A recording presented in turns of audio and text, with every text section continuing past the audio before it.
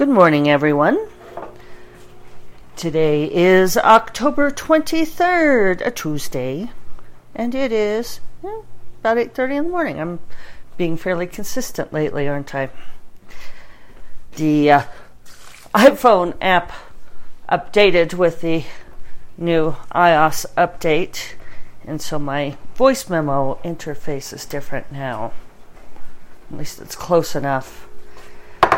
You know, I know it sounds like a cane shaking thing, and I don't really mean this as get off my lawn. But, you know, some of this relentless changing and improving all the time, I wonder, you know, who are they really doing it for? Because, you know, so often I'll have an interface that I like and I know how to work and I'm happy with its performance. And then there will be, you know, an update, a big software change, you know, where they say, oh, and we've added all these things for you. And I realize that that's part, I realize that's part of the business model of these things. You know, like we have to be always changing, you know, keep up with the competition. And I just feel like, well, you know, I didn't need you to change it. I was happy. Worked for me. So, you know, like maybe there were millions of people out there saying, oh, we want the voice memo to work better. We want it to have all red. Because, yeah, now it's all red. Remember the other day when I got kind of confused because it was like white and then it was red? And it doesn't take much to confuse me, apparently. Maybe that's the key to it all, right? That I'm just easily confused. No, I really don't think so. I think I'm actually a fairly good adapter adopter of things, and don't change it just to change it, guys. Really, you know, just to tell us that you're doing something. You know, work on getting rid of spam email. That would be a nice development.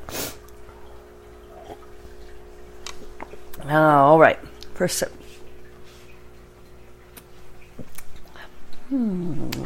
That's delicious. Delicious and soothing. I shall no longer be aggravated by software updates that are, I think, part of, and she immediately reneges on that. I think part of why that's aggravating is because it's so beyond our control, you know, that it used to be, back in the old days, that if you wanted the new thing, you could go out and get the new thing. You know, so like the people who had to have the newest TV set or the newest car or the newest model of whatever, that was something that they could do. That was certainly within their power if they wanted to spend the money to do that. And with the software updates, the phones and software updates, we have no choice at all. They are delivered to us. Oh, and now my interface changed again. It like changed screens. I promise I won't obsess about this the whole time. In fact, I won't look at it and then it won't be a problem. Hi, Jackie boy. It is a stormy morning outside, which is unusual for us. We actually don't get... my nose is running too. We don't get rain in the mornings as a rule. It has to do with the altitude and temperature differences and so forth. So I am tucked up in my office this morning. So it's a very dark morning, and we had some thunder and lightning a little bit ago and pouring rain, which we love. We love rain. Not quite cold enough to freeze. Actually, I think it's not even in the neighborhood of being cold enough to freeze. I think we're like in the 40s. Let's see here. Yeah, it's almost 50. It's 48 out. Welcome to autumn in New Mexico, huh? But Jackson thought he wanted to do his usual morning outing. And I've learned, at least, I do learn over time, that if I go ahead and harness him up and let him go out and see for himself, he's looking at me because he knows I'm talking about him. if I let him see for himself that he's not going to like it, then that puts an end to it. Whereas if I try to tell him and point at the rain and say, look, you really don't want to go out there, he'll just keep bugging and bugging and bugging. So I harnessed him up and let him go out there, and he made it 5 feet before he turned tail and ran back to the house. But amusingly enough, Isabel heard me letting him out, and she came running up, and she dashed out. And she's, I don't know if she's smarter or more experienced or more flexible thinker than he is, but she's pretty aware that when it's bad weather, she won't go charging straight out. She turns and she stays underneath the portal, and she slinks around and she goes around to the east side of the house, which usually she'll have better odds of some shelter and some warmth. So Jackson charged out. She went slinking around the corner. He hightailed it and came back in. And I shut the door, and I was unharnessing him, and I was lording it over him some. And I mean, can you blame me? And I was saying, see, I told you so. I tried to tell you that you wouldn't like it out there. And he was putting up with me. And right then there was this huge crack of lightning and thunder overhead. I mean, loud. One of those ones where you almost feel it in your bones, where it kind of shocks you.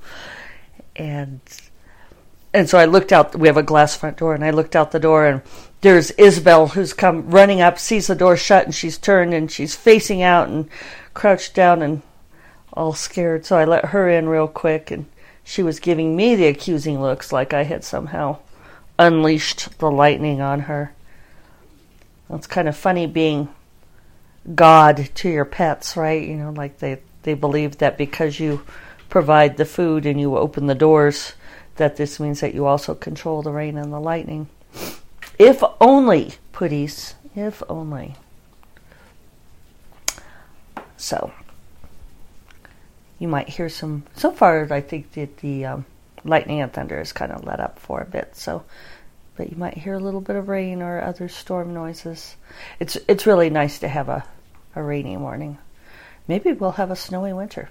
That would be really nice. No, it's okay, Mom. It'll be fun. My folks are coming to visit for Christmas, and they are Tucson desert dwellers, so they're being very brave little soldiers to come to the land of winter. But it'll be lovely. It'll be atmospheric, and we will bundle them up in blankets and have fires and hot toddies. And I'm actually so excited I've started making menu plans, so there we are. I don't often get to host holidays, so I'm pretty excited about this one. Speaking of my mom, we watched the movie Tully last night on my mother's recommendation. I'd kind of missed hearing about that one before. And of course, that's another Diablo Cody and Charlize Theron collaboration. And then someone else, I forget who. It's like the three of them all worked on Young Adult and Juno. Did they also work on Juno? Anyway, doesn't matter. But Charlize Theron plays a first pregnant and then new mother who has two other children as well. So this is her third child. And she is, at the beginning, incredibly pregnant. Boy, did they make her look incredibly pregnant.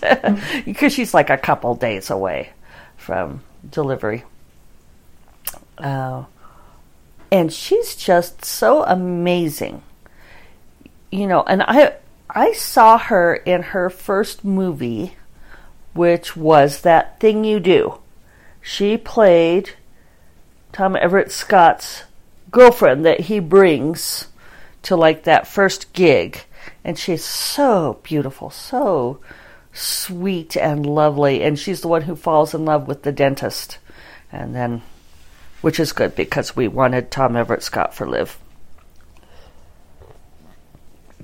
But she has come such a long way from being that sort of brainless beauty role And she did it before in Monster, but I was reading on the trivia for this that she gained 50 pounds for this role. 50 pounds. And she said she did, and it's always so amusing because I remember reading this about Monster too when people said, well, how did you put on that weight? And she said, well, she did it by eating a lot of junk food, a lot of In-N-Out burger, a lot of processed foods, milkshakes, donuts.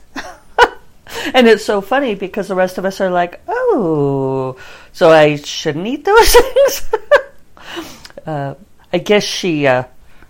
in order to keep the weight on, she was having enviably naturally thin, perhaps, but she was also getting up in order to put on and keep on the weight for this role. She would get up in the middle of the night at like 2:30 in the morning and have, what'd she say, like macaroni and cheese? Maybe I can look it up. And it's like, okay, well, I think to some extent we tend to be in denial about what our eating habits really are and what really is bad for us. All of this is kind of beside the point, I should say, because my mom's probably wondering. Yes, we loved the movie. Thank you very much for recommending it because it was great. Okay, so here's what it says. She adhered to an excessive diet of junk food, processed foods, In-N-Out burger, and milkshakes. Theron would eat macaroni and cheese at 2 a.m. to help keep on the weight. Theron said that her youngest child had mistaken her for being pregnant, given the extensive weight gain, and it took her a year and a half to shed the weight. A year and a half. And she worked at that, right? So, I don't know. I think those are good stories for those of us. Raise his hand. I'm fortunate in that I don't have tremendous weight problems, but I tend to put on weight, especially in the fall. God, my body is like absolutely convinced that we need fat to make it through the winter. And I would have made it through those Irish and Scottish winters. I would have had half a potato and given all the rest of the food to my family, and I would have been fine.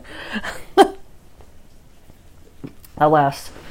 But, it's interesting that those processed foods, make such a huge difference. I think that the processed foods are the big killer as far as trying to deal with weight. So, a year and a half to take it off again, which, we always want it to come off as fast as it went on, and it doesn't work that way. But anyway, the movie is wonderful. Apparently, it's gotten some criticism that it never labels her conditions. That it never says, oh, well, she has postpartum depression, or the one child that she gets frustrated because everybody says, well, he's quirky, and they do say that he hasn't been properly diagnosed, and the people who are, I don't know, maybe activists for that sort of thing want those to be labeled so that there's more awareness. But I think that in some ways I agreed with the choice because the movie's done in such a way that it could be a spectrum of things, like it could be just that it really sucks to have 2 kids and a baby and a husband who's really not helping that much. Or even if your husband's helping, it still sucks, that sleep deprivation. And I thought they did a great job of showing that sleep deprivation and what it does to you. So, yeah, really excellent movie. I loved it. And I don't want to say much more because so much of the movie is in the experience that we don't want to spoil it for anybody. So, what else do I have to say today? I am almost done. I keep saying that, don't I? I'm almost done with The Dragons of Summer, Ursula and Harlan's story. On Friday, I did get it up to about 27,000 words and all but like the last scene or 2. I think it's, well, actually, I should say 2 or 3. 1.5 to 3. I'm not exactly sure which scenes I'm putting at the end. Minerva and I were talking about this, that when I say that I don't know how something's going to end, that I am absolutely sincere in that. And she's the same sort of writer, so we were laughing about it together, how people just don't believe it. And you can see by the looks on their faces that they think we're being coy somehow. And it's like, no, I'm not exactly sure how it's going to end. So I got it up to a point where I knew what the penultimate scene will be. And I think I know what the final scene will be. It might be a scene or two. And then yesterday I went back and started revising from the beginning because I felt like I needed to sort of gather up all the threads again. That's often how it feels, like I'm weaving together these different threads. And so it works well for me to do it this way, to take I would say I do it probably 3/4, 2/3 of the time, that I will write a story all the way up to the last 5% or so. And then I'll go back to the beginning and revise and smooth and kind of get it all shaped up and gather up the threads. And I make notes as I go, things to make sure to tag back to at the end. So I think I'll finish today. I got through over half of it revising yesterday. And that was the major part that I needed to. I felt like I needed to cut out some stuff that is spoken later. I talked about this before, I think, but there were a lot of internal ruminations at the beginning that are later spoken. So I thought, well, we don't need to have that in there twice.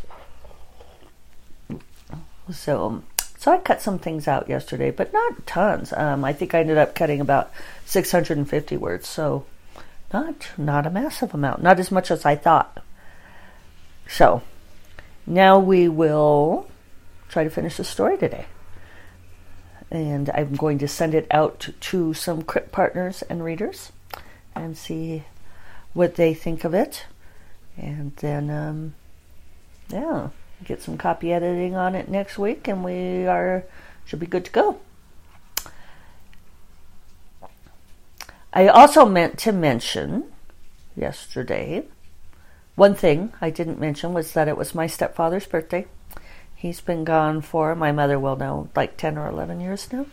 2003. Oh, wow, so maybe 15 years? Really? Has he been gone 15 years? Anyway, happy birthday. Happy belated birthday, Leo. Wow, really? Is it 15 years, Mom? We'll have to talk about that. Time flies, huh? Time really does. They say it does, and thought it does. Thoughts? Yeah. And then also I listened to Lindsay Buroker's podcast. For those of you who are writers, I listened to Lindsay Buroker's podcast, which is called the Science Fiction and Fantasy Marketing for Authors podcast. And that had been recommended to me by someone else. And I normally I am the, as soon as you say marketing, I just go the other direction because I don't want to know. But I did listen to it when I was driving up to Taos and then again on the drive back. And it is a really useful podcast. It does not have what I think of as the usual Kool-Aid talk, where you have the self-published author saying, all you have to do is spend $25,000 a month on Facebook ads and you'll make $50,000 a month and it's great and it's awesome and stuff your books and all of these things. There's none of that. These are 3 authors who are hardworking, not to say that the others are not hardworking, but they are career authors who are devoted to craft, devoted to writing good stories and being very honest about their numbers and what works. It's nice because they really keep up with what's working now. They were talking about that this is a truism for that, or not a truism. God, I've got to stop using that word wrong. This is something that you do hear. It is true from many people that talk about as the season that we're going into now, the Thanksgiving, Black Friday, Christmas season, all of the big dogs go on Facebook to advertise. So you get your, like Walmart and all of these kinds of things. And it drives the prices out of the range of any kind of normal human being. You simply can't compete. So they were talking about places where things do work, and they sometimes have guests who come in and talk about the market. So I found it a very useful podcast. Plus, they're really professional and they have great summaries. They're far more professional than this podcast. So go, but don't compare. All right. On that note, I shall conclude my folksy podcast. I appreciate all of you listening. You all are still listening, and more people listening all the time, so that's great. Must be doing something right. Thank you for sharing my first cup of coffee with me today. I hope that your day brings some much needed rain and that you are sheltered from the storm. Take care. Bye-bye.